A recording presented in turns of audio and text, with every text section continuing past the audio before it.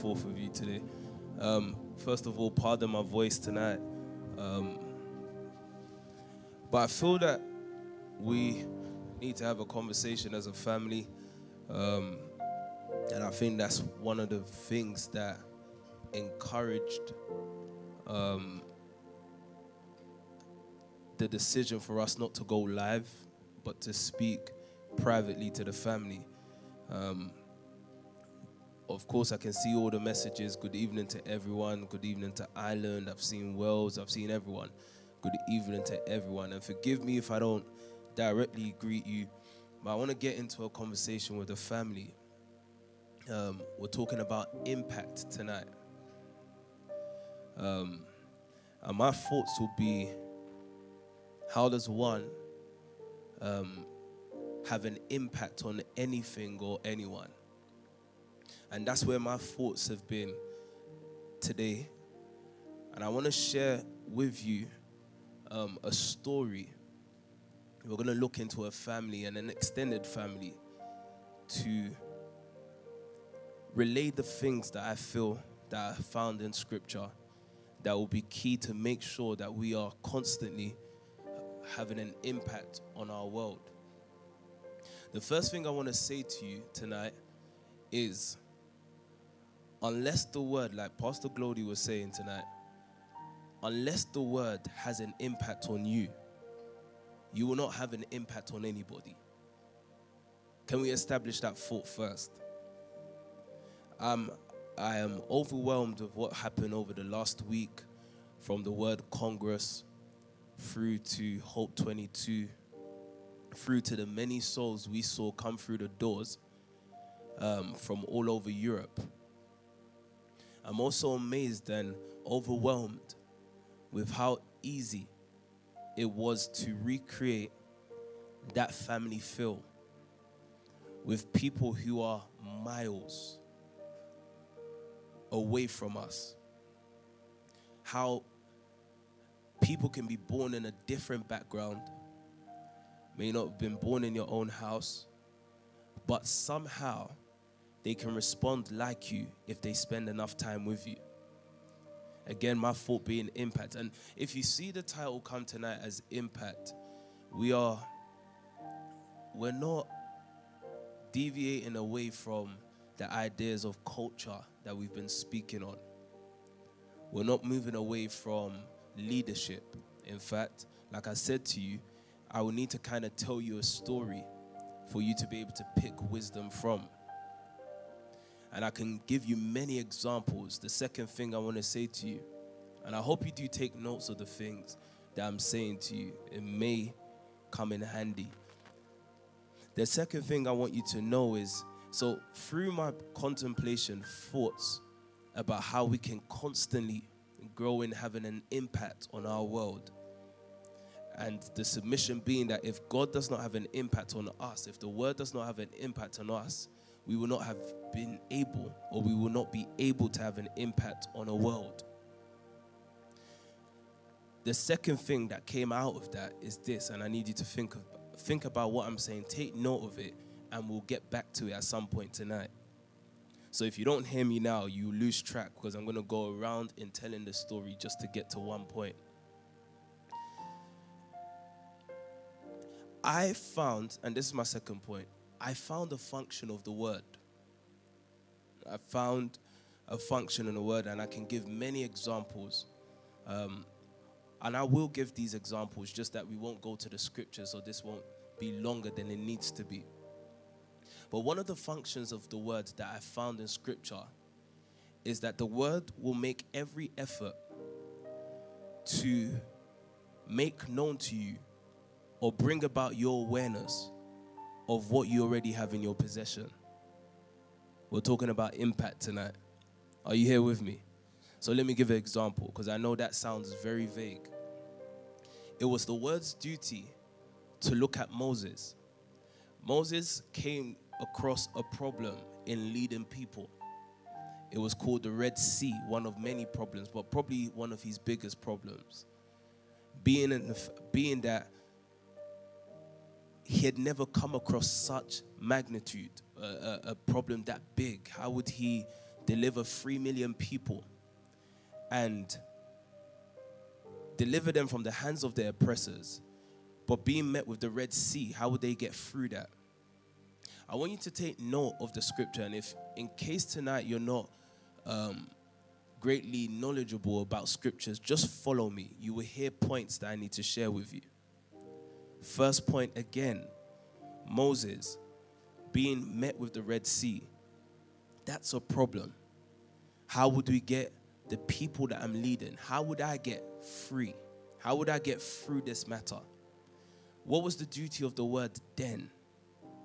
Not only in that situation, when Moses thought, if I go to Egypt and I tell the people that I am the liberator that you have sent to emancipate the people, how would they believe me? Did you take note of what God's response was to him? He said, look at what you have in your hand. Moses responded saying, it's a rod. Are you following me? I'm going to take it slow like this so that the conversation that I want to take you through, or the story that I want to take you through, will not become something that you read by your own culture. If you do, you'll miss everything I'm trying to tell you tonight. So slowly as I'm doing it, Moses was asked, what do you have in your hand? He said, a rod. Notice that the word, at the point of a problem that Moses was going to face, Moses wanted external intervention. The word's duty was to bring about the awareness of what he already had. Forget him now. Think about Samson. Notably, you would believe that if a man was to go into war, what he would need is artillery. He would need weapons, swords, and all kinds of things. But at some point, the word enabled Samson to look at a jawbone of a donkey and deliver a people. It was not the conventional way, but the duty of the word is to bring about or bring your awareness to what you already have. That's two examples. There was a time that Christ, by reason of the power of his word, he was able to meet the needs of 5,000 people. 5,000 people cherished his word so much that they followed him out of the city into the wilderness. There in the wilderness, an inevitable problem came to them. Hunger. That's the world's problem. Hunger. Who will feed my hunger? Who will satisfy the hunger that I am going through? And when the disciples wanted to say, let them go back so that they can go and buy, so that they can eat, the duty of the word, as Christ is eternally known as the word of God, the duty of the word was to tell the disciples, what do you have at hand? They responded, saying that there's nothing but 5 loaves and 2 fish in the hand of a boy. What am I trying to deliver to you? In the eyes of man, it is very easy for us to despise the very thing that will bring about our deliverance. Okay, so you will hear me. It's very easy. The amount of times that God has to say things like, do not despise your small beginnings, because whatever will be huge tomorrow will still be at seed form with you today. It will not be delivered to you as something built. What God has the tendency of doing is he creates and he places greater value on raw materials than finished products. He is able to see soil and see so far ahead to see man produced out of soil. A normal man will look for a man. Do you understand the wisdom what I'm sharing with you? A normal man will look for someone that looks the part. A godly man is able to take the little given to him and be able to create something, a new world, out of the little given to him. I can give you many examples from scripture, from the woman that said, all I have is this little. But what was going to bring her an endless flow was the acknowledgement of the little. And we can go into many different types of things tonight. Things like let's say, for example, even the fact that Christ looked at Peter. And we know a notable situation in the life of Peter when Peter looked at Christ after Christ asked him the question, who do people say that I am? And then he went a bit further and said, who do you now say that I am? And we know the famous answer. He said, you are the Son of God. You are the Messiah. Brilliant. But did you see what God did, or what Christ did? He told him that accompanying you, Simon, was always a rock.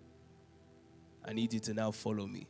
He said, upon this rock, if it had not been for the revelation, you know, sometimes, and this is why I said that you must today pardon or remove culture. If not, the scriptures I'm saying to you, you will already have an understanding that will make you miss out on the understanding that God has given you. Do you remember when Peter took us through a word explosion? And he told us the things that stops the understanding of God is your own understanding. So how do we grow in revelation? How do we grow more confident? Every time we get back to the word, we recognize our weakness so that the Holy Spirit can reveal to us our strength. Gideon thought he had nothing. There was no miracles of his day. There was no army mustered. But guess what happened? The word again will tell him he has a strength that he does not even recognize. So tonight what I want to speak to you again is impact, but I want us to look at certain things when we begin to think or ponder on the things we've heard about culture, leadership. Maybe just paying attention to these things will lead us to really having an impact. So like Pastor Glody was saying today, it's important for us, and I noted it down on my phone, it's important for us to have an understanding. Now me breaking this down, it's important for us that we have an understanding of our function. That is greatly important. And I want to tell you that that became the problem of the first man. That's what produced a fallen man, and therefore produced a fallen generation. That a man created, a man made, was not sure or convicted of his making, and so was deceived by the serpent, that the God status that he was presenting to her, they had not yet attained. Let me repeat that so you can hear me. Because what's the function of, I've just given you one of the functions of the word, calling to awareness what you already have, what you already attained. What's the function of the serpent, the crafty system, is to also point to you the things you do not have. So that as opposed to enjoying and basking in what you've been made to be, you will live a life in an endless pursuit of things that, listen to this, you will never reach. Please hear me with this. God started off saying of Adam, or in Genesis 1, verse 26, we're not going there. He says, let us make man in our own likeness. Who was speaking? Was it not God? Was mankind made in the image of an animal? No. Specifically, scripture made it clear that God created man in the likeness, in the form of God. In other words, man was God. Please, I need you to hear everything I'm saying. Man was totally God. But again, what did the serpent do? The serpent becomes effective by questioning you constantly to test your conviction. I said to you last week, I believe, that it is very possible that if I ask someone who deems that what they're saying is truth, is factual, if I keep asking them, unless they are sure on how they have come up with that answer or result, if I keep questioning them, guess what will happen? I will weaken their conviction. So what did Satan do? Hurt them No. He kept situations before Adam and Eve that will make them question their function or their making or their image to being like God's.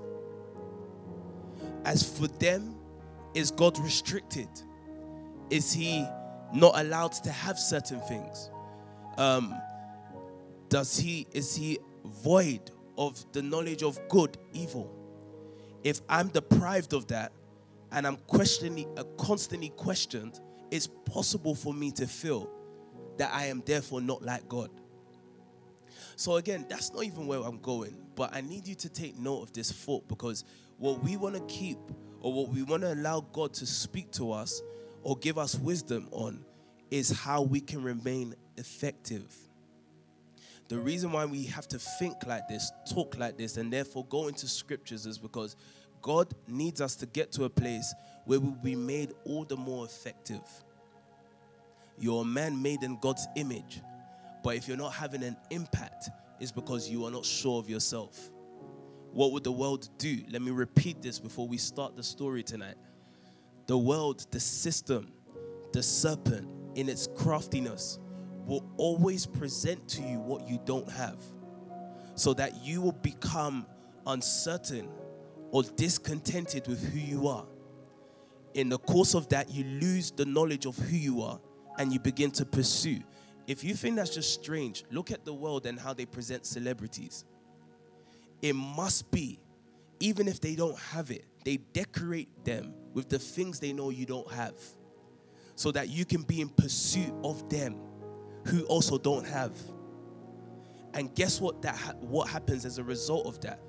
You lose the understanding of your own function. So as Pastor Glody was speaking, I felt that it's important that we start tonight with Psalm 139. Because David was a man that had impact, not only in his own generation, but his impact will still be spoken of today, because he came to terms with who God had formed him to be. I want you to read from verse 13. Let's look at this again. Back in what Pastor Gloria said tonight, being able to understand your own function. Go on. For you created my inmost being. Yeah. You knit me together in my mother's womb. First of all, he recognized his making being that of God's. He was not making himself. It was God that made him. Now, however he considers God will give him some form of assurance on the integrity of him.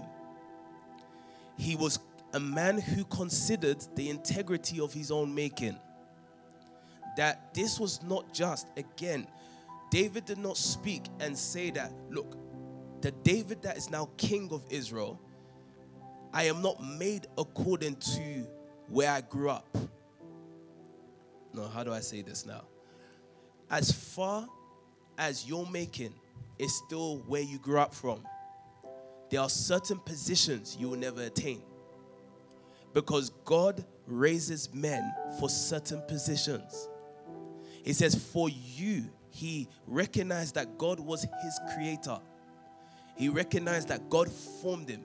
You know, one of the reasons why we are not effective sometimes, or we fail to have an impact, because one of them being, we're not sure of ourselves. I want to speak simple to you. We're not sure of ourselves. We're insecure because it looks like the neighbor has more than what I have to offer. Why else would there be envy even in the house of God? Because you draw wrong comparisons with people next to you and you forfeit the knowledge of your making. Why am I starting here? Everything according to Genesis chapter 1. I'm speaking to the family and soldiers, and I know we have guests on tonight. However, I want you to hear what I'm saying.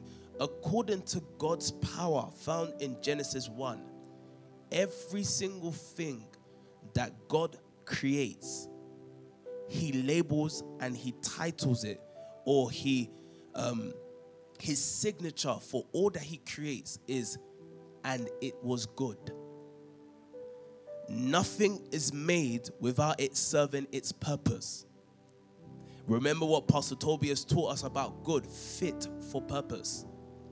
So imagine a man doing everything to become like the man that the media projects on the screens.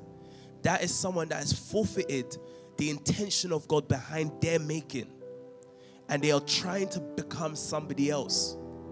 And what you do is that you rob a generation, you rob a world of a design or an expression of God simply because you never dared to discover or to come to terms with the integrity of your own making.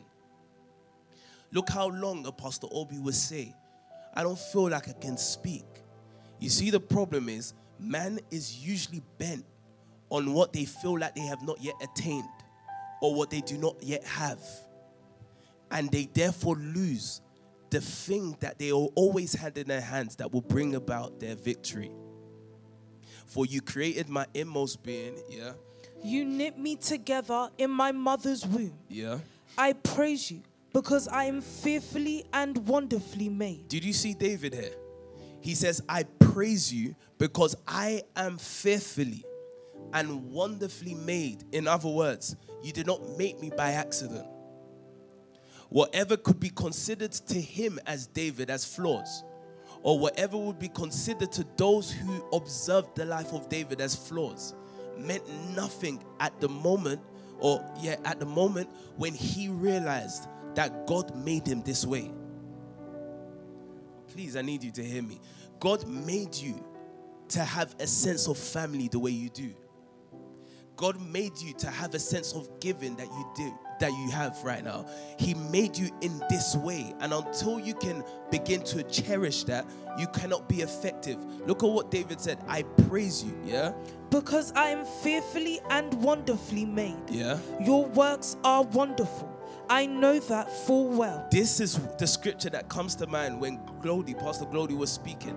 I praise you. In other words, I bring about praise the more I am growing in the knowledge that you made me. I know it sounds simple, but I need you to hear me. The way you are is God's expression to a generation. And until you can come to terms with you, until you can become a single individual, if you understand what I'm trying to say with that, until you ride on the brilliance or the creativity of God in making a Sean, you cannot become effective. You cannot have an impact on the world, because if you don't appreciate yourself, you will go and look for those who you think are made. I bring about praise to you because you made me. And not only that you made me, but I know that fully well. So I understand that the way I'm made, remember that Moses complained that he didn't think he could speak because he had a stuttering problem. Did you hear what God said to him? Was it not I that made you? Meaning that was specific, needed, good, fit for purpose for what God was trying to carry out. I wanted to start off this way so that you can actually be a bit more free. Because PT said to us before, when you finally know who you are, you'll be powerful. When you know that you are not made to be anyone else other than a Sicily, in the expression of something, we're getting there tonight. If you cannot come to terms with that, you're robbing this family of the expression of God that he had as his intention when he made you. Let's carry on reading, then we can move forward. Go on. My frame was not hidden from you. My frame was not hidden from you, yeah? When I was made in the secret place. When I was woven together in the depths of the earth. Yeah. Your eyes saw my unformed body. All the days ordained for me were written in your book, because before one of them came to be. So whatever I'll be able to do was to be considered when he started forming me. Everything that I would do. So for example, it's, you know, when you look at certain talents like singing, certain people were not born No, they didn't have to learn singing. They were born with a certain craft. There's an intention behind it. Now, God has written and ordained everything as he was forming you. He forms you to fit his intentions. Carry on reading. Let's finish this off. Go on. How precious to me are your thoughts, God. How vast is the sum of them. Were I to count them, they would outnumber the grains of sand. When I awake, I am still with you. So let's leave here because this is not my point, or this is not where I'm trying to drive to tonight. However, I just wanted to say that the more the Wealth family accept our making and the integrity of our making, the more effective we'll be. It's like me constantly now saying that we're meant to win souls. You will notice that we don't labor to do it. It's who we are. The only way we will begin to prosper and see how praise is brought to God is the more we cherish his making for us. So I'm upstairs and I'm just thinking it's natural to kind of create a gathering wherever I am. I accept that as my making. I accept also the integrity of the one who made me this way. And based on that, I will not try to be what I'm not so that I can be effective. So the story I want to speak to you from, or the family I want us to look into, once again, like we always do, is Abraham. As we start to look at how we can grow in being effective, having an impact, I want us to look. It might be a bit long-winded, but I'm trusting God for wisdom on how to break it down to everyone. But I want us to look at God's intervention or interception, actually, how he intercepted the life of Abraham. Abraham was already on a journey that his father started. If you go and study, you will see how complicated that journey was. Things like, and I don't know if it's necessary to say this now, but things like, have you ever considered the meaning of Abraham?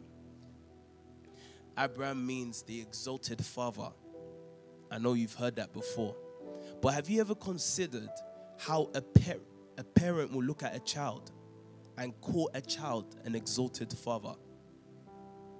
You see that? It may seem like I'm just giving you knowledge, but there's a truth behind it. Because a culture was trying to make a child according to its culture. Okay, let's leave that. You will hear that in a moment. Again, just think about it. It's like bearing a child today and naming that child the exalted father, but you've just been born. Do you know why? Abraham's family lineage were idol worshippers. Yeah? And they were trying to name him to their gods as the father, the exalted father, the father that is exalted. It's from there that I realized in knowledge today, or in study today, that it now makes sense why he had to marry Sarai. Because Sarai was from a certain lineage that actually represented their gods. You see all of that? It sounds like I'm just giving you mad knowledge, yeah? Keep that in mind, because you will always be a testament for what made you. Most people are made by their own cultures. That's a problem. So let's start with Genesis chapter 12. Let's start with the conversation of God with Abraham, like Pastor Toby was showing us the other day. And let's look out for key things that will help us to remain being a people, irrespective of age and generation, fashion and what's in vogue, constantly have an impact on our generation.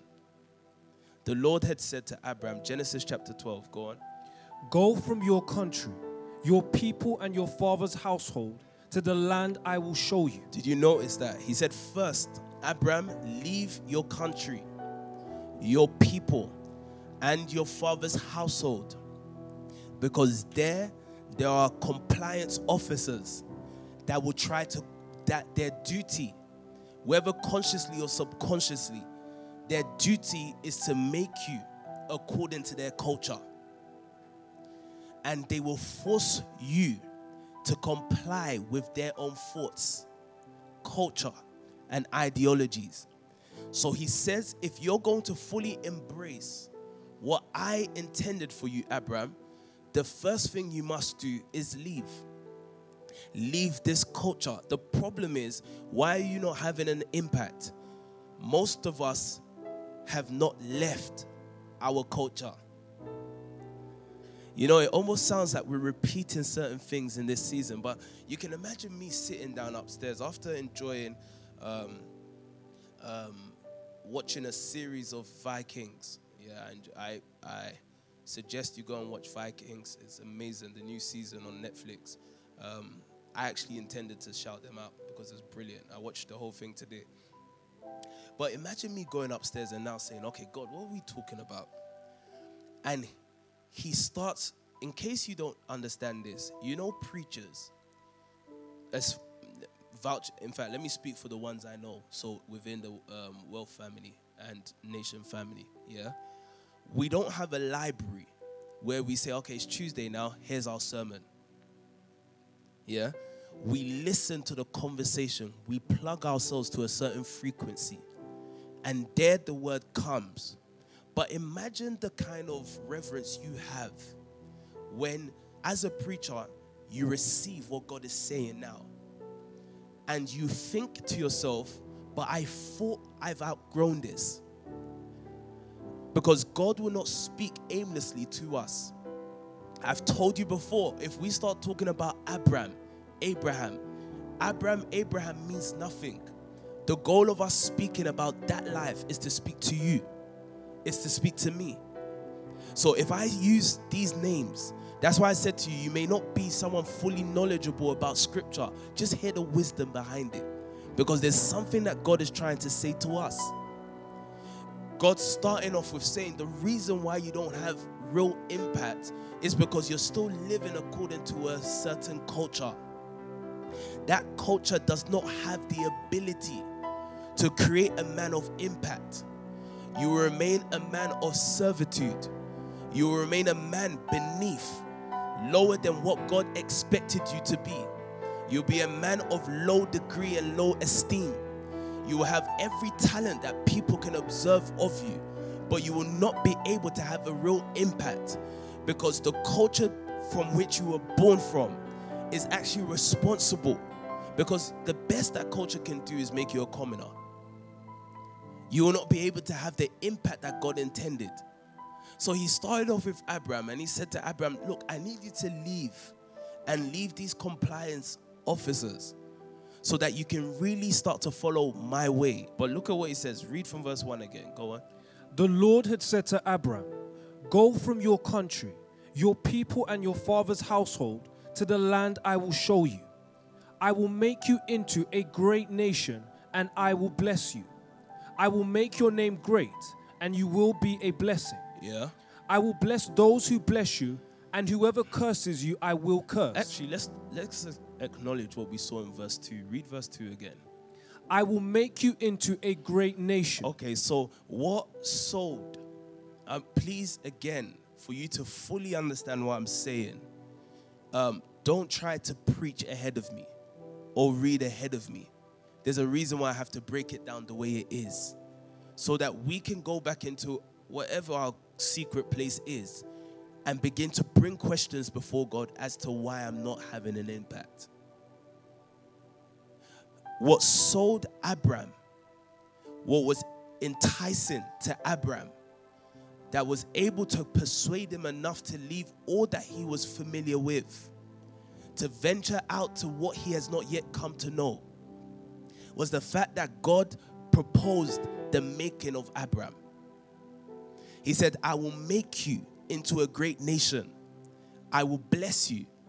I will make your name great, and you will be a blessing. He was sold by the invitation to make him. Because all that, remember that the Bible will show us that I believe he was 75 years of age by the time he left Haran, I believe. What's interesting about that, therefore, is then that Abraham had already exhausted all that the culture he grew up in can make him to be. Do you understand that? He was 75 years of age. There was nothing more that will happen for Abraham. And sometimes God calls us when there's no chance in the world that we grew up in. He proposes to us another option, another opportunity to be made. He says, I will make you into a great nation. One of the things I want you to pay attention to, because if you too know this story, if you know, like we will say, you too know. If you know the story too much, the problem you will find is that you're still going to be thinking about Isaac. God did not propose Isaac to Abraham. He did not propose the child being born to Abraham for Abraham to say, I'm willing to hear what you're saying. It was just the fact that Abraham had probably reached the age where he realized there's nothing more happening to me. And the proposal of being made was enough to sell. Hear me. Was enough to sell, or was enough to motivate him to step out of all that he's known for 75 years and venture into what was unknown. I will make you into a great nation, yeah? And I will bless you. I will make your name great. And you will be a blessing. I will bless those who bless you. And whoever curses you, I will curse. And all peoples on earth will be blessed through you. This was an amazing proposal. How would Abraham say no to this?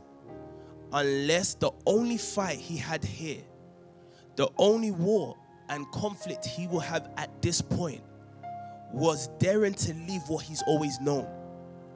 Everything that has defined him as who he is today, that's his only conflict.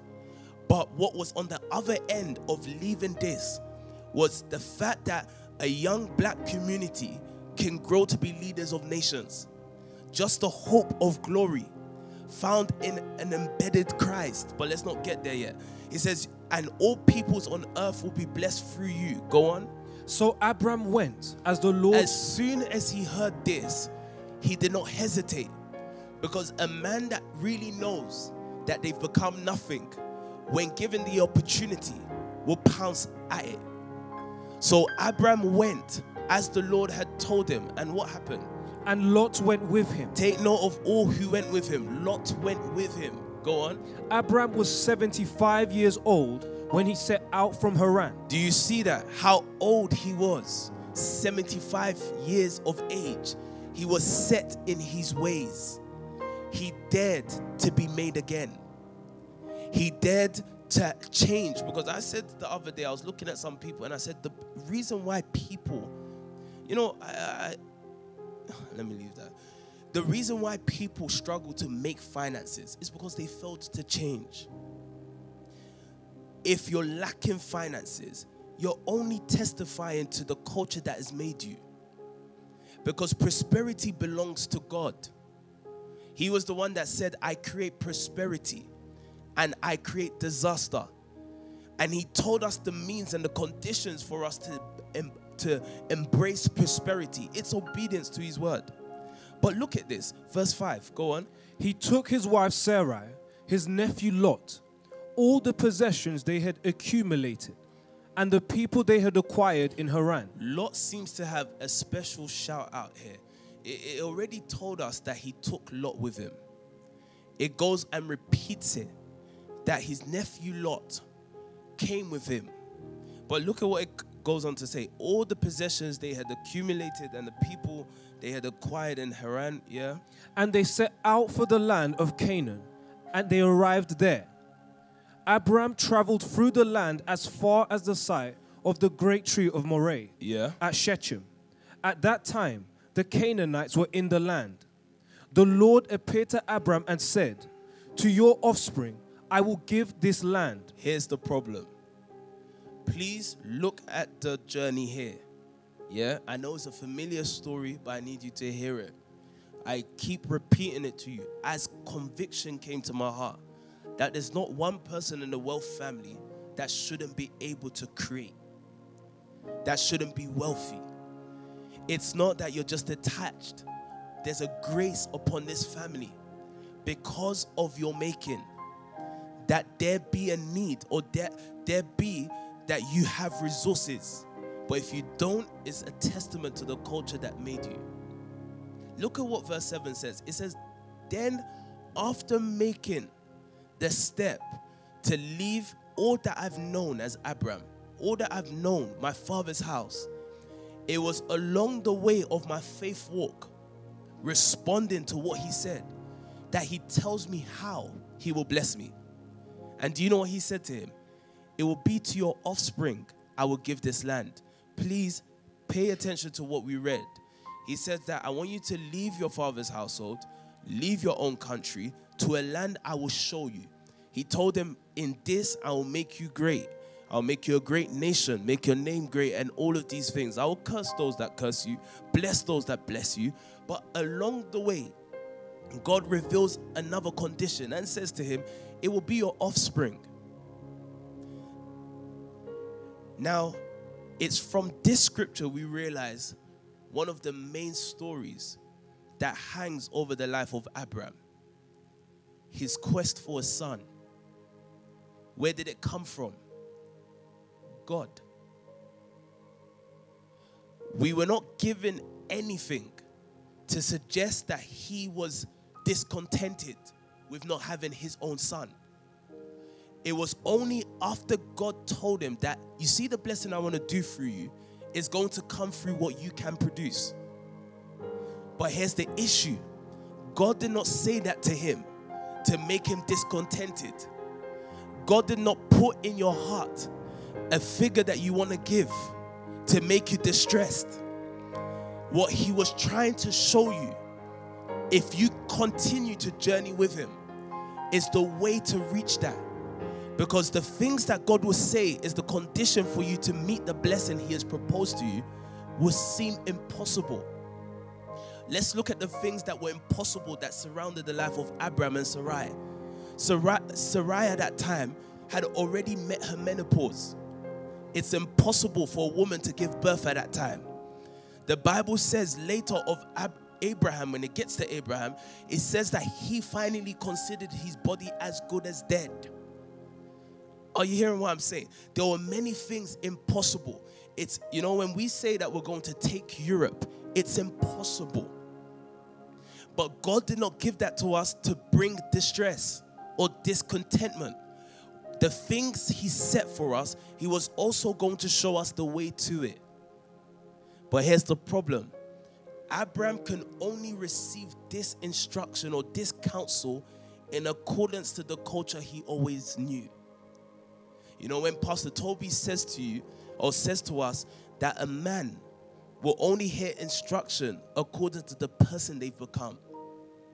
So what did this instigate? Look at this. In fact, let's read it together. To your offspring, I will give this land. Yeah. So he built an altar there to the Lord, yeah, who had appeared to him. Did he build an altar before? No. Go on. From there, he went on towards the hills east of Bethel and pitched his tent, with Bethel on the west and Ai on the east. There he built an altar to the Lord and called on the name of the Lord. I want you to take note of this. There he built an altar to the Lord and called on the name of the Lord. So his prayer now came out of whatever God had said to him. It seemed that if he cannot produce, he cannot have access to it. You know, it's like we left certain backgrounds, and then it's like along the way you start to hear certain givings. And be honest with yourself. Sometimes you hear in your heart, or you hear from leadership, the core of a target. Let's say, for example, money is just easy to give an example with, but it's bigger than money. However, you hear a target, and sometimes it will seem impossible. You know, at some point, you start to build an altar, or you start to call on God on the basis of you feel like you have to produce that to be able to respond or attain what he promised you when you left. How do I break this down? I need you to hear me. Okay, so most people will be ashamed to go back to their mom's house as if everything that they've done came to nothing. But when you left, you did not hear certain costs. You did not hear certain demands. You left because the idea sold to you that at 75, the idea that as a full-grown man coming out of Brixton, that you can be remade was enough to entice you to leave. But the problem was that you was hit with a big demand along the way. And the conflict is now, I can't return. So I have to make this happen. But the issue is, again, even the most simple things that God is trying to say to you and I, if your person has not yet grown, like you were saying, Pastor Glody, you will not be able to respond. The best you'll be able to create is Ishmael, a man that will mock everything that God wanted to give through you. A man that will leave you. A man who has no part in God's plan and prosperity for you and your generation. So we have to look at this issue because God wants us to understand how to grow in having an impact. Read that last verse for me again. From there he went on towards the hills east of Bethel and pitched his tent, with Bethel on the west and Ai on the east. There he built an altar to the Lord and called on the name of the Lord. Then Abram set out and continued towards the Negev. So this is the introduction of God and Abram walking together. What I want us to do is we're going to almost go from each chapter and pick out some key things. So remember that now I believe from scripture what instigated the quest of Abram to look for a child was the fact that whatever God promised, God said it will have to be from what comes out of you. Yeah?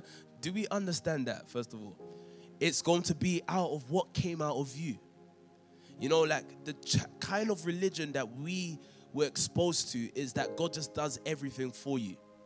But a real conversation with God is that along the way, he starts to tell you what you have to put down.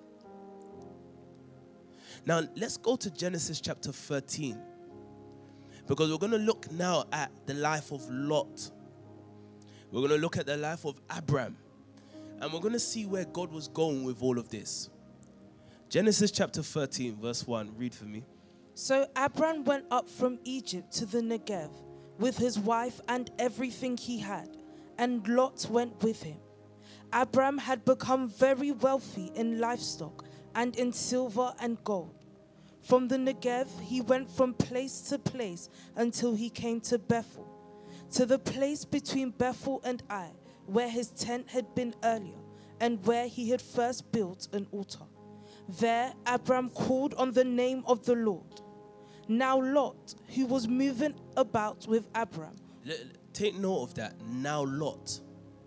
So when I was studying today, looking at the scripture, I realized something. So that I don't drag you along or keep you waiting. I realized that Abram was a culture.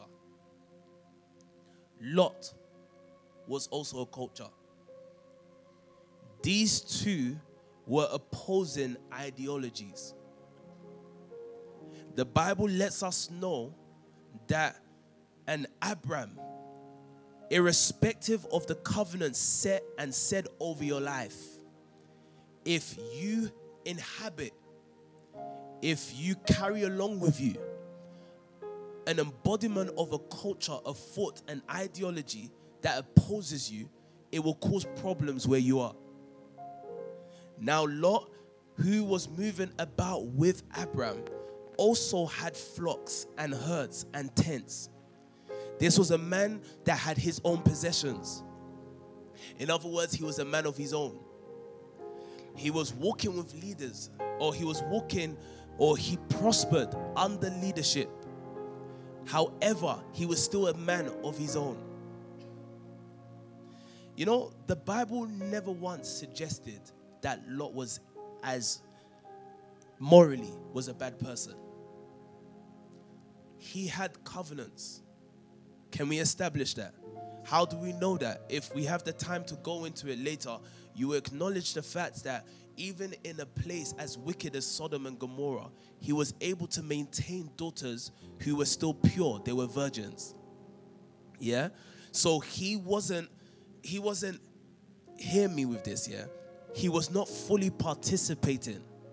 Let me repeat it so you don't miss me. He was not fully participating with the culture of Sodom and Gomorrah. But there's a problem. Now, Lot, who was moving about with Abraham, I'll get to explaining that, also had flocks and herds and tents. So you know what you have to be careful of? And what we have to be careful of is not trying to recreate our own thing under a leader. Okay, Dore, lead it. Carry on reading, go on. But the land could not support them while they stayed together. The land, do you know why the land is important? Because if your possessions were lost, it's all dependent on the land you live on. Then they were rich based on their cattle. But if the land was barren, if the land had a famine, the livestock would die. Therefore, their riches will be consumed. It says, but the land could not support two opposing cultures. It could not support two ideologies. So if you really want to make an impact in and through the nation family, in and through wealth family, you cannot bring your own ideology to the idea, culture, and thought pattern that God is speaking to his man. But the land could not support them while they stayed together, for their possessions were so great that they were not able to stay together. Carry on reading, go on. And quarreling arose between Abram's herders and Lot's. The Canaanites and Perizzites were also living in the land at that time. So the issue wasn't that there were many people, because there were different nations in that land too. So it's not a matter of how many were with Lot. Do you understand that? It was the idea. It was the culture. It was the thought pattern. Now carry on reading. Go on. So Abram said to Lot, let's not have any quarreling between you and me, or between your herders and mine, for we are close relatives. Is not the whole land before you? Let's part company. If you go to the left, I'll go to the right. Okay. If you go to the right, I'll go to the left. Now pay attention from here. Go on. Lot looked around and saw that the whole plain of Jordan towards Zoar was well watered, like the garden of the Lord. Think about that. I just said to you that the land here is the most important. Because if they will remain productive, it's going to be based on how fertile the land is. So let me try and, because I told you I couldn't care less about Lot or Abram. God is trying to speak to us. The land that is fertile is nation family. But it will not work if there's an ideology plus your own. Eventually, it will force you to make a decision. The only problem is if you don't understand the integrity of your making, you will go in pursuit of something you feel you have not yet attained. So as for Lot, he looked around. The problem with mankind is when they started looking. God used to visit Adam and Eve in the Garden of Eden. That's all they needed to behold. But the more Eve's eyes wandered, she will eventually see the beauty of the fruit. That fruit would take her and make her oppose the ideology of God that he was trying to serve Adam. Lot looked around and saw the whole plain of the Jordan, Towards Zoar was well watered. It was well watered. It looked fertile. It looked like it produces. Think about the world that you see today. Sometimes it looks like the church is standing on grounds that are taking long to produce. But it looks like when you're looking out there, it looks like people are creating certain things, right? Yeah? Look at what it says. Go on. Like the land of Egypt. This was before the Lord destroyed Sodom and Gomorrah. Please do not forget this point. Remember that Moses was the one that had the revelation of the Torah, the first 5 books of the Bible. So Moses already had insight to the destruction of Sodom and Gomorrah when he wrote this. How do I say this now? Moses was speaking from a perspective of saying how things got to where it were. How did things get to here?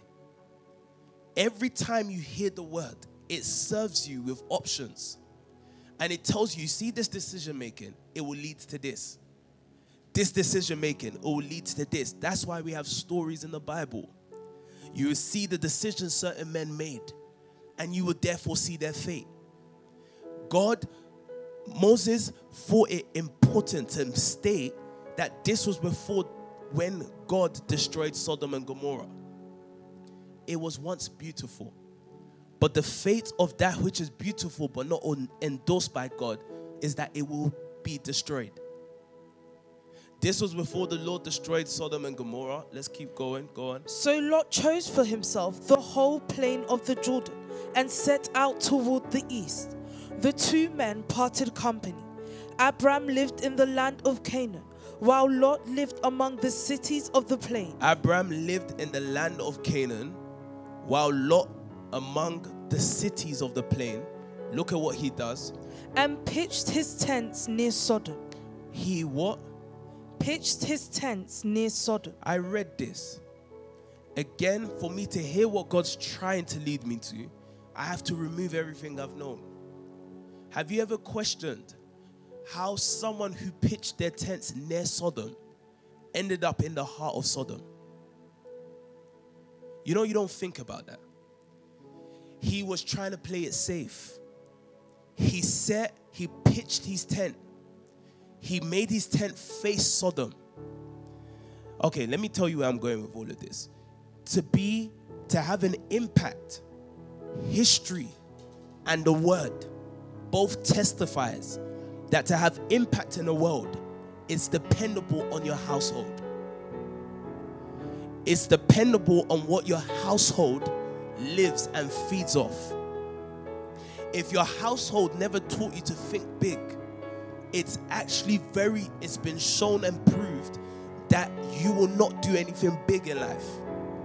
If your household starts to teach you bigness, again, we see at the heart of nations are family houses. We see houses, we see the Rothschild family, we see the Koch family, we see all these houses that it's there that you are first impacted in order to have an impact on your nation. So we saw that the prosperity of a nation fell upon the responsibility of houses. What was taught there. But here's the problem of Lot. Lot positioned his house to look towards Sodom, meaning everything that made Sodom was alluring him. It was attractive. He set his house to look at the things that made Sodom what Sodom was. Sodom was beautiful. That's why it was described as the garden of the Lord. It looked seemingly perfect until you entered the city. There are certain things that you are embracing from afar, and you're saying, I'm playing it safe. I'm not going to be fully in it. But the more you look at it, somehow what you was on the outskirts of, you'll find yourself right at the heart of it. Are you hearing what I'm saying to you? You'll find yourself right at the heart of it if you keep looking, if you keep thinking that the business model of the world is better than the business model that God is trying to show you. You're setting your house and its principles on that of Sodom, and you will not realize when you've moved your tent from the outskirts of Sodom to the heart of Sodom. This is the problem, because again, these are conversations that God recognizes as conversations maybe not spoken out of the mouth. But I keep saying it, that God knows the conversations of the heart. When a person under leadership wonders, their eyes wanders, and they just, I think it was Pastor Abba's post, they just deem that the grass is greener elsewhere. But what they didn't know is that whatever makes that is a whole system of thought, a whole system of tradition, a whole system of culture but everything will be rewarded. If it's not God's, it will not stand. If it was not produced by God, it will not stand. And sometimes when you're journeying with Abraham, it looks like you're waiting. It looks like everything's not responding. Yes, there's wealth that, because you have to admit, Lot became powerful under the leadership of Abraham. But you see, that power was only going to reveal that he was not satisfied with what he had already attained, which was Abraham. I realized that the best thing we can attain is leadership. Leadership that is producing. We've tackled this. I don't need to go back into it. But you remember that the Bible says we have not yet seen all things being brought under our feet. But we do see Jesus. It doesn't say we saw Christ, because that can be regarded as a spiritual entity. We see a man that serves God's purpose. So that as long as I see leadership, as far as I remain powerful. Abraham chose to live in the land of Canaan. He was a stranger, though wealthy. He was a stranger in a land that it seemed that others actually owned. That land probably was not producing everything. We still don't know. There's no talk here that the land of Canaan at this point was a land flowing with milk and honey. There's no talk here yet. It had not yet started producing, because the land will respond to the man, as PT said to us. If the man is in the garden will respond. Abraham lived in the land of Canaan, while Lot lived amongst the cities of the plain and pitched his tents near Sodom. Please carry on reading for me. Now the people of Sodom were wicked and were sinning greatly against the Lord. The Lord said to Abraham, No, please, let's break this down. So from afar, he's seen the beauty, but he can't see what's going on. The people of Sodom were sinning against the Lord. Everything they were building was an abomination to God. So you see, I realized, I get why, therefore, Satan couldn't be ugly or scary, because he'll be unattractive. That which is to bring your downfall will be attractive to you. Hence why God could not, or Satan could not entice Christ with a woman. He had to entice him with nations. He builds and shapes himself according to what you want. And it's there that you are tested. That land was sinning. The Lord said to Abraham, now look at the conversation that God decided to have with Abraham after Lot had parted from him. Look at what he says. Look around you from where you are, to the north and south, to the east and west. All the land that you see, I will give to you and your offspring. Here's the issue. You keep mentioning this offspring that I cannot yet see. You keep saying that you're going to give me children. You keep saying you're going to give me a generation, but I can't see it. And I can imagine what Abraham was going through in his mind, because Lot was the only image at that point of a son. He was the only image of a son at that point for Abraham. But God said, look, I know you wanted to hold on to him because he looks like what you think you ought to have. But I can speak to you upon his departure, because I'm trying to say to you that your ways are not my ways. What I'm trying to do is not as you think. How would you grow in the knowledge of what I'm trying to do? Keep journeying with me. All the land that you see, I will give. He's still speaking to him of something he will do, not that he has done. He says, I will give, meaning journey with me. I will give to you and your offspring forever. Go on. I will make your offspring like the dust of the earth, so that if anyone could count the dust, then your offspring could be counted. You understand what that means? I will make your offspring, what you think you don't know or what you think you don't have, I will make him many. I will make him numerous. I will make him a multitude. Again, Abraham probably thinking, I have not yet bore a child. So what are you saying to me? And how do I know that Abraham was thinking like this? His distress and his quest, his thirst for a child, was what was going to lead him to bearing Ishmael. If that was not what he was after, he would not have taken the proposal of taking his wife's servant. Please, we're going somewhere. Remember, so that you can stay paying attention with me, we're not talking about Abraham, Lot, Sarai, or Sarah. We're talking about us. God is trying to speak to us. So that if anyone could count the dust, then your offspring could be counted. yeah, Go, walk through the length and the breadth of the land, for I am giving it to you. So Abram went to live near the great trees of Mamre at Hebron, where he pitched his tent. There he built an altar to the Lord. there he built an altar to the Lord. So let's pause and think about this. So here we see that the talk has evolved. First it was leave your father's household. Along the way he was like, now you see whatever I promised to you, it will happen through what you produce, through your offspring. Or at least he thought it was going to be from what he produces. Now when Lot departs, when one is sown, the conversation of many comes. That you see your offspring, they will be like the dust. And if any man can count the dust, so your generation, so your offspring can be counted. It's there we realize that God was given to Abraham how do I say this? He was given to Abraham something that he could not imagine. A posterity that he could not imagine. God was speaking to him, I'm going to give you a generation.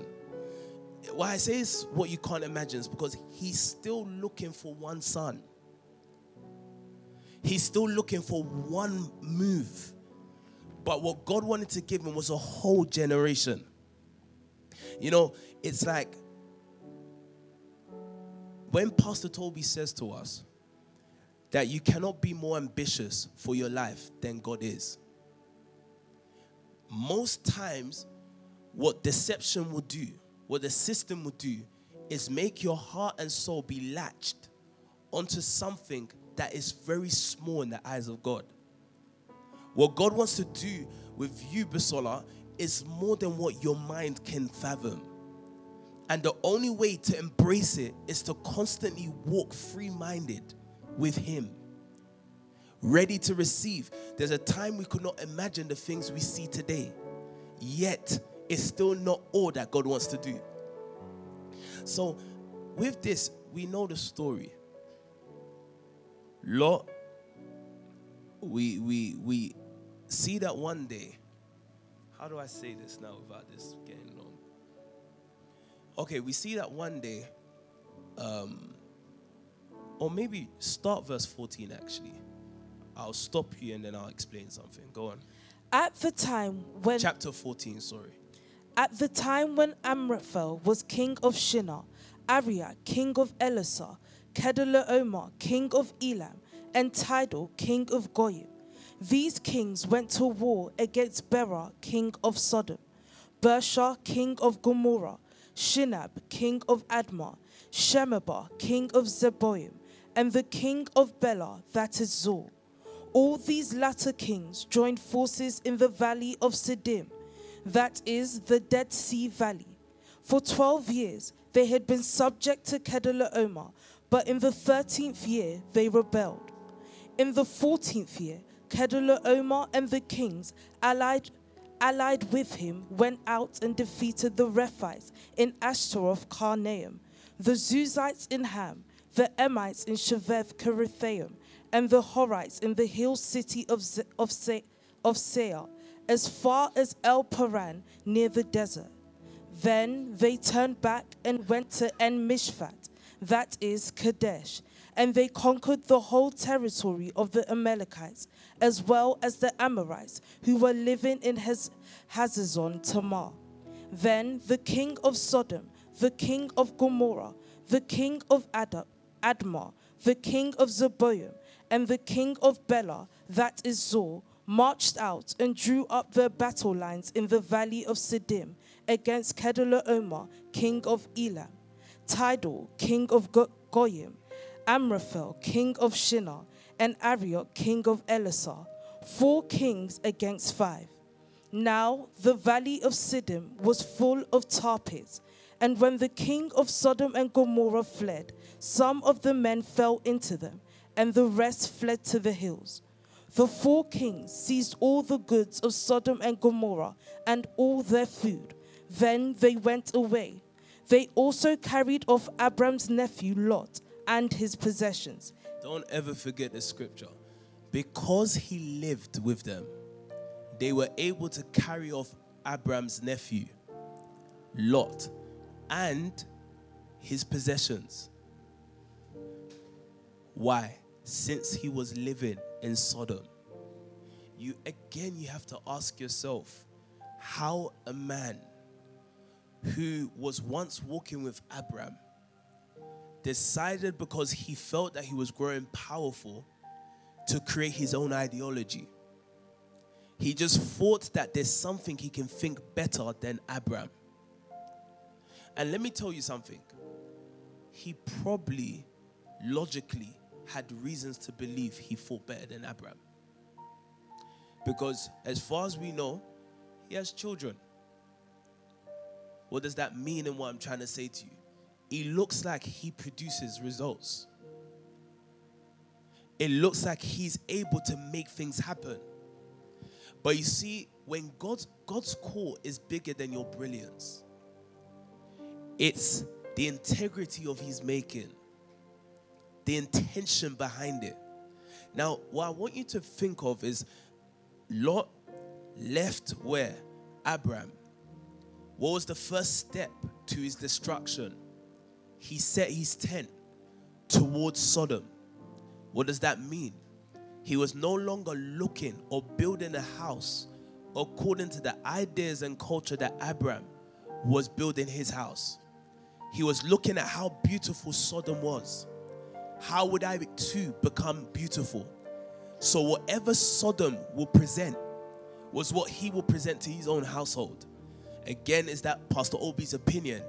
No, the Bible says they carried him off since he was living in Sodom. How did he get inside Sodom? Lot was once a man of covenant. He was once a man with resolve. But he abandoned his resolve for the beauty of Sodom and what Sodom can present. Before we move forward with this scripture, also get me Genesis 19. Because, we know the backstory of this topic or this situation. That Abram rallied his own forces, right? And went and took back Lot.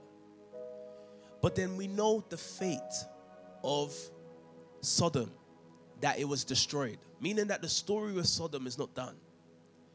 Genesis chapter 19, we then see that God, or before that scripture, we realize that God had heard, or the wickedness of Sodom had reached to him. And he decided to come down to see if it's as bad as he hears it to be. Yeah? I'm trying to give you backstory to save us reading many chapters. He comes. Then we know the petition that Abram brought, because your question will be, Abram recovered Lot, but somehow Lot found himself back in Sodom.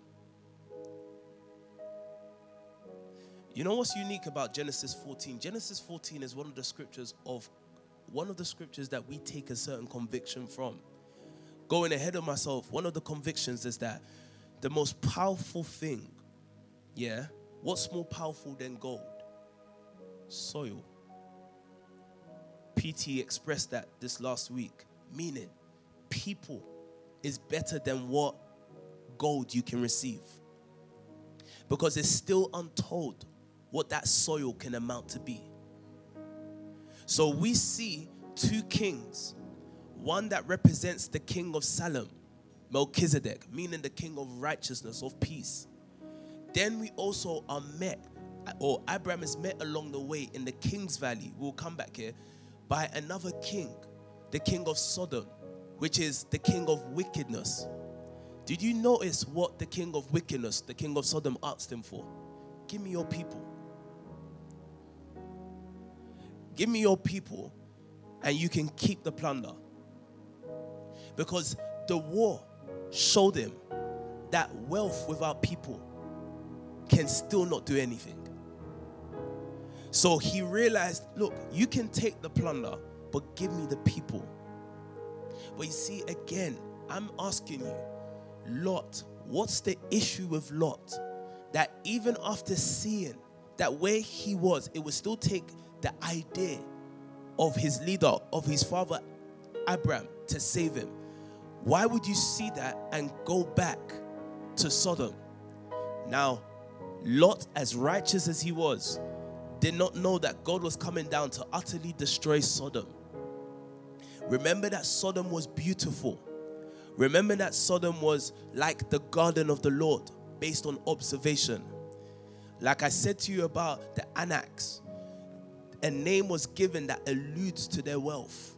Sodom looked like it was doing well. In fact, when the angel that had gone to Abraham to tell him that the world of Sodom and Gomorrah was to be destroyed, when that angel got to Sodom, they met Lot at the city gate. This is where transactions were going on. This was the place of trade, meaning that it looked like things were happening. That's what I'm trying to sell to you. It looked like everything was working in Sodom and Gomorrah. But here's the problem. Abraham had to make a deal with God. And he started off with, if you can find 50 men righteous, would you destroy it? And you know the story. He went all the way till when it was just 10. After 10, you will ask yourself, Abraham, why were you satisfied with 10? Do you know 10 people righteous in Sodom? If we don't ask ourselves these questions, there are wisdoms that we're keeping away from ourselves. There are things we're not willing to learn. We're not willing to know because we're already occupied with an understanding. So we're not looking for understanding. But let's leave that. Now read from Genesis chapter 19 from verse 1. Go on. The two angels arrived at Sodom in the evening, and Lot was sitting in the gateway of the city. The place of transaction, yeah? When he saw them, he got up to meet them and bowed down with his face to the ground. My lords, he said, please turn aside to your servant's house. You can wash your feet and spend the night and then go on your way early in the morning. No, they answered, we will spend the night in the square. But he insisted so strongly that they did go with him and entered his house. He prepared a meal for them, baking bread without yeast, and they ate. Before they had gone to bed, all the men from every part of the city of Sodom, both young and old, surrounded the house. They called to Lot, where are the men who came to you tonight? Bring them out to us so that we can have sex with them. Lot went outside to meet them and shut the door behind him and said, no, my friends, don't do this wicked thing. Look, I have 2 daughters who have never slept with a man. Let me bring them out to you, and you can do what you like with them. But don't do anything to these men. Okay, so we just wanted to see how wild this has grown to. Again, what looked beautiful on the outside was chronically bad on the inside. Again, if you want to influence someone, make it enticing enough for someone to want to participate in it. Now, what's my whole point with all of this? I want you to kind of find me, because it's a long chapter, find me when the angel started to warn Lot and tell him to leave. This is where I'm going to start rounding up. I feel, and I want to say this to you, I realized how far, it's like more and more I'm checking scriptures, and I realized that God does not care how long you walked with him. If you're not faithful to what he's saying, sentiment will not make you will not make you obliged to having the blessings of that walk. God wants to see us go through it. Did you hear what I've just said to you? You know, I'm hearing this and I'm coming up with a resolve again to be faithful. You know, most people have attachments to the wrong thing, and it makes them not have the attachment with what's proper. Let's just leave that. What verse are you going to read from? Verse 14, sir. Read it. Go on. So Lot went out and spoke to his sons-in-law, who were pledged to marry his daughters. Yeah. He said, hurry and get out of this place, because the Lord is about to destroy the city. But his sons-in-law thought he was joking. Why would he think he's joking? Sodom and Gomorrah was beautiful. Everything was working well. Everything looks like it works. So for there to be a destruction, especially a sudden destruction, was beyond what someone can comprehend. So it had to be a joke. Carry on reading. Go on. With the coming of dawn, the angels urged Lot, saying, hurry, take your wife and your 2 daughters who are here, or you will be swept away when the city is punished. And when he hesitated, the men grasped his hand and the hands of his wife and of his 2 daughters, and led them safely out of the city, for the Lord was merciful to them. Yeah. As soon as they had brought them out, one of them said, flee for your lives, don't look back, and don't stop anywhere in the plain. Flee to the mountains, or you will be swept away. But Lot How said, do you leave a culture that will bring about your destruction? You must flee from it. There's an attitude by which you leave that. Again, do not think culture is outside of you. I'm actually trying to say your culture is your whole shaping of your mind. Most people cannot produce or will not last long because they failed to leave their culture. That culture still reigns. They still live in it. So they could have been journeying. Let me also tell you, they could have been someone that produced at pivotal moments. But God is actually looking at those who have longevity, those who can continue. I'm going to take you to a scripture in a moment. Those who can see it through, because the blessing is for them. So he says, look, as I've let you out of this city, he says, flee for your lives. This city is trying to destroy you. This way of this city is trying to destroy you. But until you understand that destruction is coming upon the city, you won't flee. Look at what the scripture is about to show us. Go on. But Lot said to them, no, my lords, please. Your servant has found favor in your eyes, and you have shown great kindness to me in sparing my life. Yeah. But I can't flee to the mountains. This disaster will overtake me, and I'll die. Look, here is a town near enough to run to, and it is small. Let me flee to it. It is very small, isn't it? Then my life will be spared. Do you understand the scripture? The angels told him to run to the mountain. If they had obeyed that, they would have actually survived the calamity. But even Lot could not dare try to do something that was totally different from what he knew. So he said, look, take me to the next best thing. Take me to what's a neighbor to this. Because if not, this change would destroy me. But you see, if God wants to bless you, it's actually a dying process you have to go through. You must totally leave. You cannot be the Nigerian that came out of your mom's house, or the Ghanaian, or the Congolese person. You cannot be the prim and proper person of that culture, because that culture could not make you anything. You have to totally flee it. If not, you will not. So again, most of us, I actually realized something PT said a while ago. Why the nation is dangerous. The nation is actually something that some people have always been looking for. Let me reword it. You remember that PT actually illustrated, and I'm paraphrasing because I can't remember how exactly he said it. But some people find the nation convenient.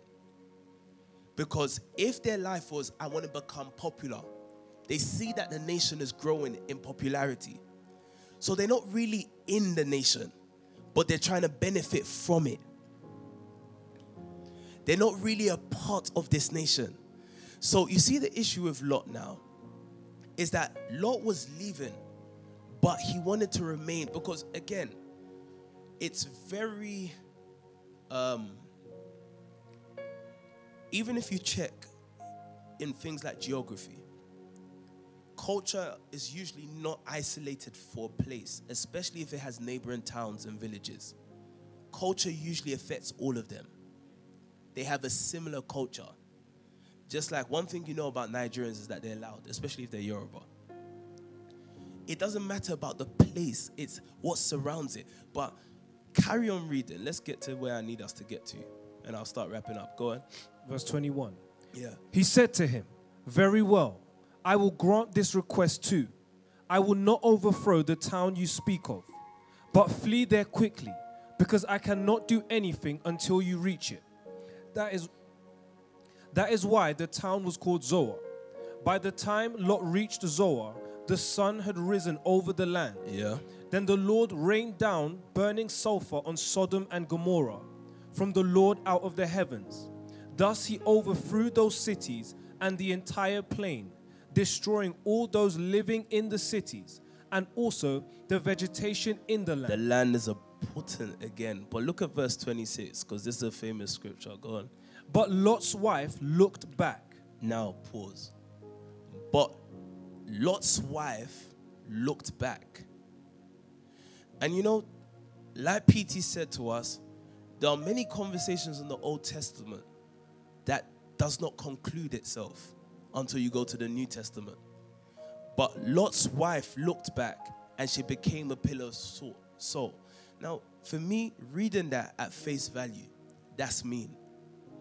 Something is going on. Out of fear when you're running, yeah? Don't you look back sometimes? So if it was just looking back, that's unfair. Until we see Christ's take on the same story. Luke chapter 17, verse 30. Read from verse 30 quickly. Then I'll go back to Abraham. This was just me showing you the fate of someone who leaves leadership. Go on. It will be just like this on the day the Son of Man is revealed. Who is speaking here? Christ, who explains all things. Look at what he says. Go on. On that day, no one who is on the housetop with possessions inside should Maybe read from a few verses back. Yeah, just find somewhere. It was, verse 28. It was the same in the days of Lot. People were eating and drinking, buying. Everything was merry. It was all to be celebrated. People were eating and drinking. Go on. Buying and selling. Buying and selling, yeah. Planting and building. The world was responding to their ideas at that time. But look at what happened. But the day Lot left Sodom, fire and sulfur rained down from heaven and destroyed them all. Yeah. It will be just like this on the day the Son of Man is revealed. On that day, no one who is on the housetop with possessions inside. Now pay attention. What did we see notable with Lot? He had possessions. Yeah. Now read that with that understanding. On that day, yeah. No one who is on the housetop with possessions inside should go down to get them. Yeah. Likewise, no one in the field should go back for anything. Yeah. Remember Lot's wife. Now you think that's a strange or isolated scripture.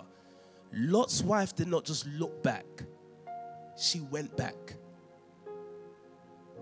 How do I say this now? I need you to hear me. So it's possible for you to journey with what's liberating you, but still be made by what's being destroyed. When you go and check even the Hebrew behind when he says that she looked back, it was more than just having a glance. She contemplated her whole life to Sodom.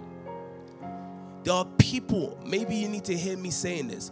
There are people journeying but still living off a culture that is self-destructing. I've said it to you many times before. Many of these destructions we see, there's no tangible evidence of it. But I said to you that usually when God has rejected someone, the Bible says he's given them over to reprobate minds, meaning that they would just begin to destroy themselves because they don't know they're making. So what happened with Remembers Lot's wife? What was Christ saying? On the day that I'm ready to destroy something, do not go back and take anything from it. What Lot's wife saw was that she was now, because of what God was saying, she was about to enter into what seemed like nothing. And everything that made her her. Oh, how do I say this? A woman presents, even dresses themselves in a certain way based on the way they think. But you ask yourself, where did that thought pattern come from? If you go back and try to live today in the mindset that you are to run away from, you too will be a victim of the destruction of that culture. Do you understand that? Remember, Lot's wife was, do not go back and take anything. So she was not willing to lose her life. She found, or she accumulated, or she accounted her life to being in Sodom, and that's how she became.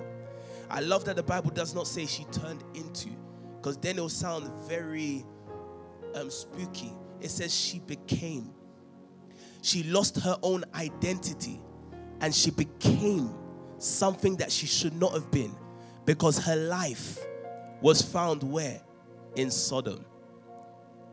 So Christ said, do not go back. If you're found on the housetops, do not go back to take anything.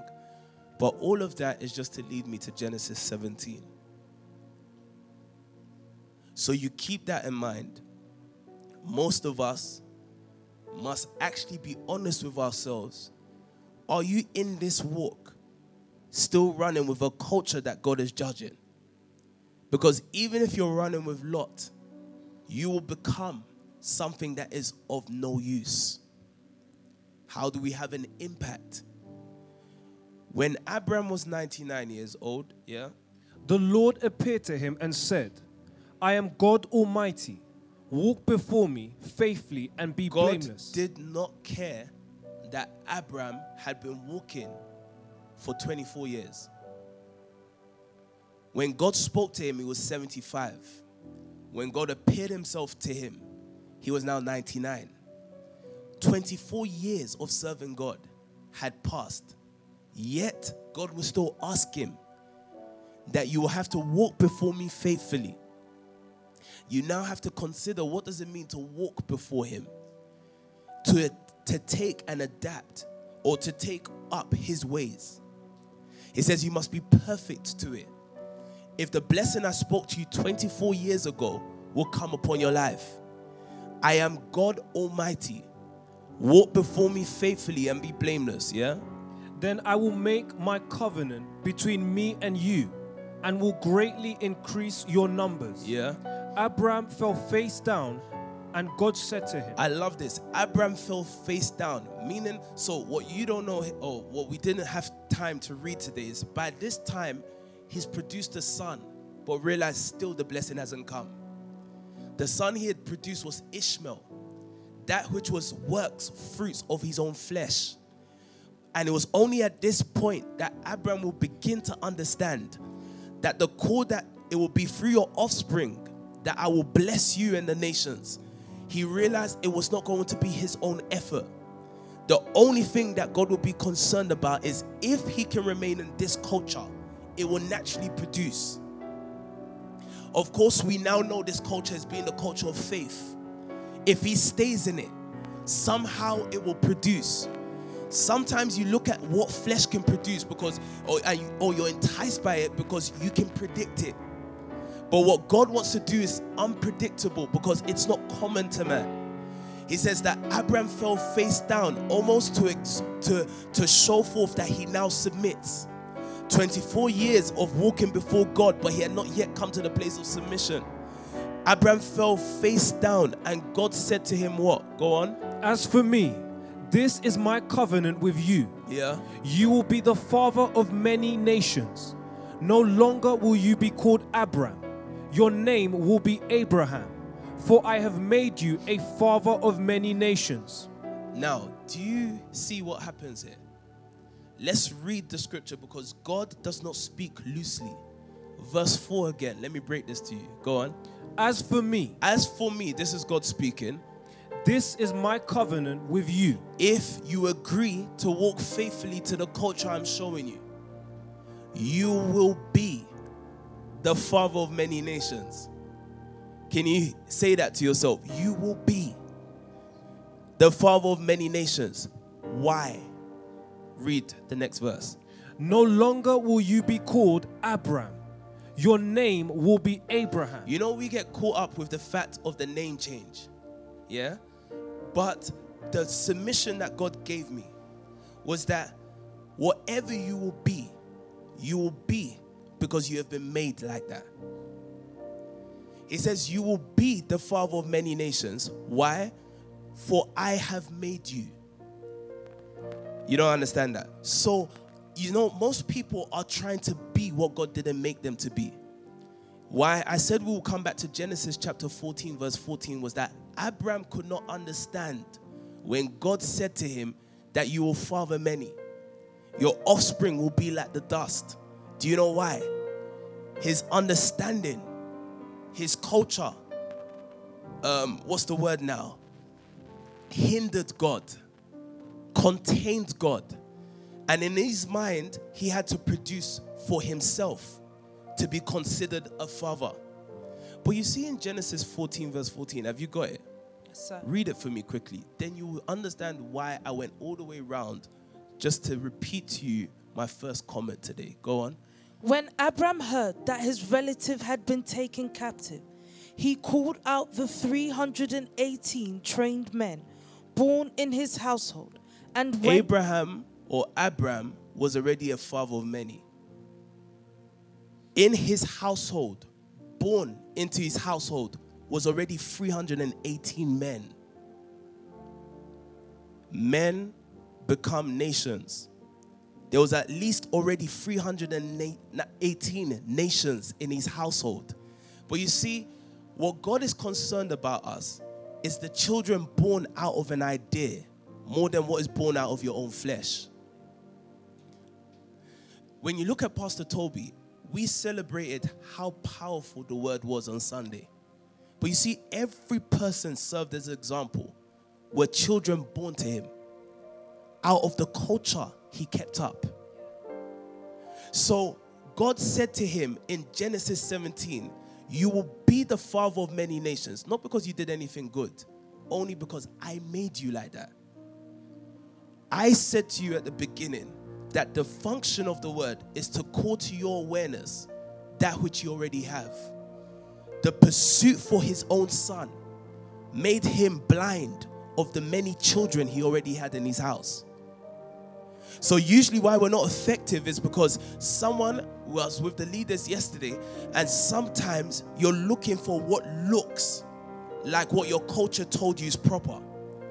You'll be looking for somebody because culture has told you that if this is going to be this, it must look like this. But God's culture actually establishes the thought of eyes have not seen, ears have not heard. Meaning that it's not according to what you've known. It can only be fully realized by faith. So Abraham, at this point, what I'm trying to say to you is that Abraham was always Abraham. He was always a father of many nations. The acquisition of nations was going to be based on the 318 trained in his own household. The Bible says they were born in a household. You know, if you're not thinking, you will ask yourself, in 24 years, can you give birth to 318 men by giving birth? No. 24 years was him sharing with them the culture he was living by. And it produced men that can go to war. So God actually said to us, you know, the problem is most people are looking at finished products or looking for finished products when God gave you soil. When God gave you what you will probably despise. You can look at who's the youngest among us now, probably Paula, right? You look at her and you think she's nothing. And so the world will begin to say to you, give me your people because you don't know them, and I'll give you gold because you think gold makes you. But your sheep, the people that you are leading, it's untold what they will become if they follow the same culture you're living by. So I wanted to just say, through going through all of this, that there was a lot of journeying, only for God to somehow tell Abraham that you will be, for I have made you to be. God needs you. So I realize it's not leading many nations. That's not a tomorrow's talk. That becomes a reality once I acknowledge it now. That each person here, people asked, I was sat down by the leaders, the generals, and they said to us, they were saying to me that they were amazed. Pastor Onyi was saying that he was amazed by the social media. He was asking, who's the person doing it? I said, Lydia. They were amazed. Pastor Dami came to me saying, how is it that you guys have gathered many nations? Please. Pastor Sam then went on and you made it as a joke. The boots that has gone to different, without, however he said it, has gone to different nations without going there. How did we get access to the nations? The making of this family already gave us that. And the only way you will actually have access to the nations is by looking more at the thing you're not looking at. It's possible to look at the grand thing you're looking for tomorrow by making yourself blind to the thing that is in your hand already. You think of Noah. Every ark, I want you to get ready. Every ark that needs to be built was going to be, that looks like an impossible task until he realizes that where he has been born or where he has put his house was going to give him access to every resources that he needed to build the impossible, the unimaginable, the unseen. So I want to say this to you, that everything that we are to be, when God says you will be, let's read that once more, 17. Just give him one of the mics. 17. No longer will you be called Abram. No longer will you be called Abram. We'll read from the verse before. From verse 4. Yeah. As for me, yeah. This is my covenant with you. You will be the father of many nations. You will be. If we say that you will be a multi-billionaire, you will be. You can't add to it. Because when I made you, I already wrote everything concerning your life. So actually, what will make you a great leader, Basola, it's not what you can add to yourself. It's the appreciation of who you are and what God has given you. Are you hearing me well, family? Everything that will become will only grow when we begin to appreciate our making. That's not then saying that, because I've shown you lot to say that it's possible for you to be here and be made or testifying to another culture. What God is looking for is, Abraham, do you understand that you're already a father of many nations? The culture, what you're teaching them, he said of Abraham, that surely he will become a powerful nation. Why? For I have chosen him so that he would direct his children and those born in his household to do what is right and just. That's what made him a father of many nations. So you see the years of us constantly talking. There was times we had to go to Birmingham. There was times we had to go to Leicester. We were already becoming the father of many nations.